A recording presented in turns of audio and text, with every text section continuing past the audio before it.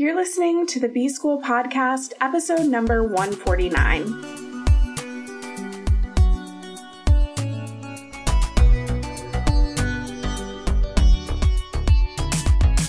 Welcome to the B-School Podcast. I'm your host, Taylor Elise Morrison, and I'm sharing my journey of learning, unlearning, and growth in the hopes that you can do the same. So this week, I am proposing some different key performance indicators that we can all incorporate into our own lives. And today I want to talk about the indicator of impact, more specifically positive impact. Now, we are in a really interesting time where there are a lot of big corporations who mostly just look at the bottom line. They look at how they can cut costs and maximize profits, and that's worked for a really, really long time. And then we're also in this renaissance kind of benefit corporations, of social enterprises, of even normal companies. Now, we could talk more about the motives behind corporate social responsibility, but even large companies are dedicating whole divisions of their business to doing good and to creating impact. Again,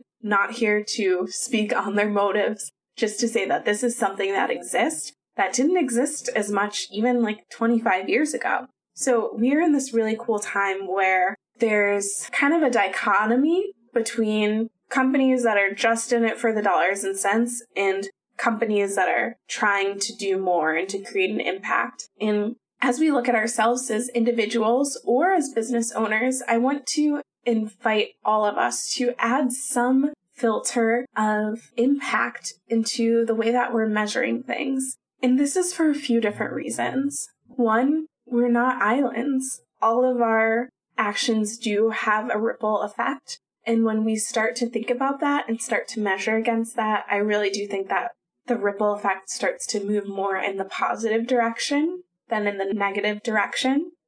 Second, there's something that's really, on one end, humbling to realize, oh wow, something that I wrote sparked a conversation. A piece of code that I wrote now enables people on the other side of the globe to do something they wouldn't otherwise have access to. The way that I choose to select my suppliers and the way that I compensate them means that they can not just get by, but also thrive. These are all different examples of the ways that we can go about our lives, go about our day-to-day, and have impacts, but when we call it out, you get to feel a sense of like, oh wow, I got to play a piece in this, and there's like a humility in it. And there's also this sense of connection and almost a sense of awe of like, oh wow, my work does have an impact. It does matter. There's a reason beyond just me creating for myself. And I think that's really cool.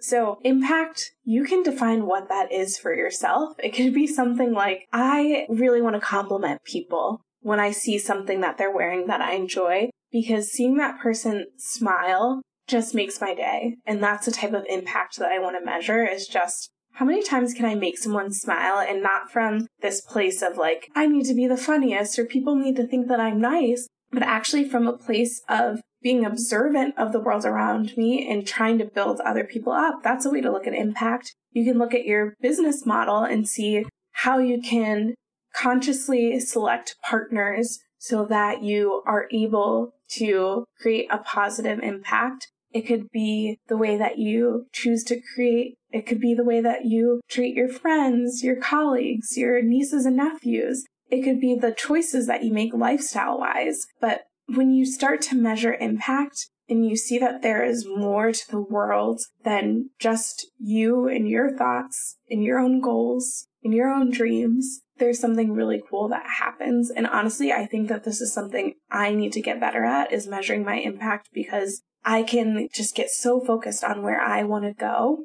that I forget to make sure that I'm bringing others along with me. And also that I'm not doing things that are causing harm, even unintentionally. So for me, of the things that we've talked about so far this week, this is probably one of the things that I want to get better at, especially when it comes to environmentally, just because I can do things out of convenience. And when I'm actually thinking and measuring the impact, I would make a different choice. But when I'm focusing on me and I have to go to this place and I have to hurry, that's when I tend towards the negative impact instead of the positive impact. So think about how you can start to measure impact in your own life, not ever from a place of shame, but from this place of like awe and connection and excitement that you do have the opportunity to make an impact through your choices and your actions.